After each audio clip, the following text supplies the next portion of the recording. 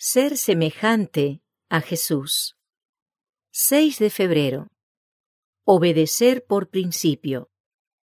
Por lo cual, hermanos, tanto más procurad hacer firme vuestra vocación y elección, porque haciendo estas cosas no caeréis jamás.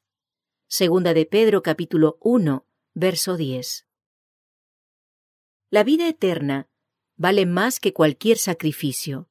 Y Jesús dijo: así pues, cualquiera de vosotros que no renuncia a todo lo que posee, no puede ser mi discípulo. Lucas capítulo 14, verso 33.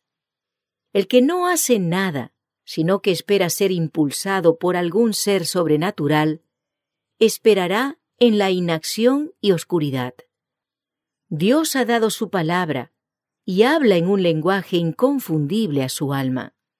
¿No es la palabra de su boca suficiente para mostrarle su deber e instarlo a que lo haga? Los que se humillan e investigan las Escrituras con oración para conocer y hacer la voluntad de Dios, no tendrán dudas de sus obligaciones para con Dios. Porque el que quiera hacer la voluntad de Dios, conocerá si la doctrina es de Dios. Juan capítulo 7, verso 17. Si usted conoce el misterio de la piedad, debe seguir la sencilla palabra de verdad, lo sienta o no lo sienta, tenga emoción o no.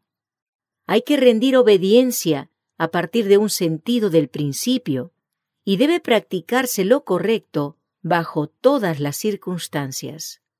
Este es el carácter que es elegido de Dios para salvación. En la palabra de Dios se da la prueba de un cristiano genuino.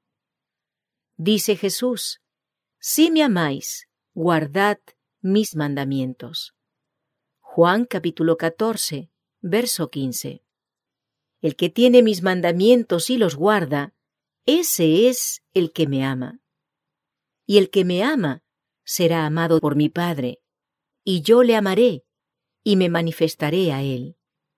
El que me ama, mi palabra guardará. Y mi Padre le amará, y vendremos a él, y haremos morada con él.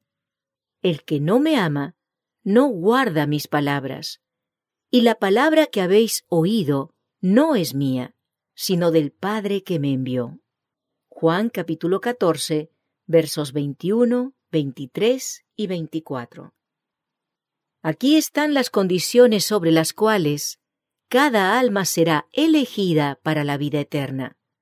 Su obediencia a los mandamientos de Dios demostrará su derecho a la herencia con los santos en luz.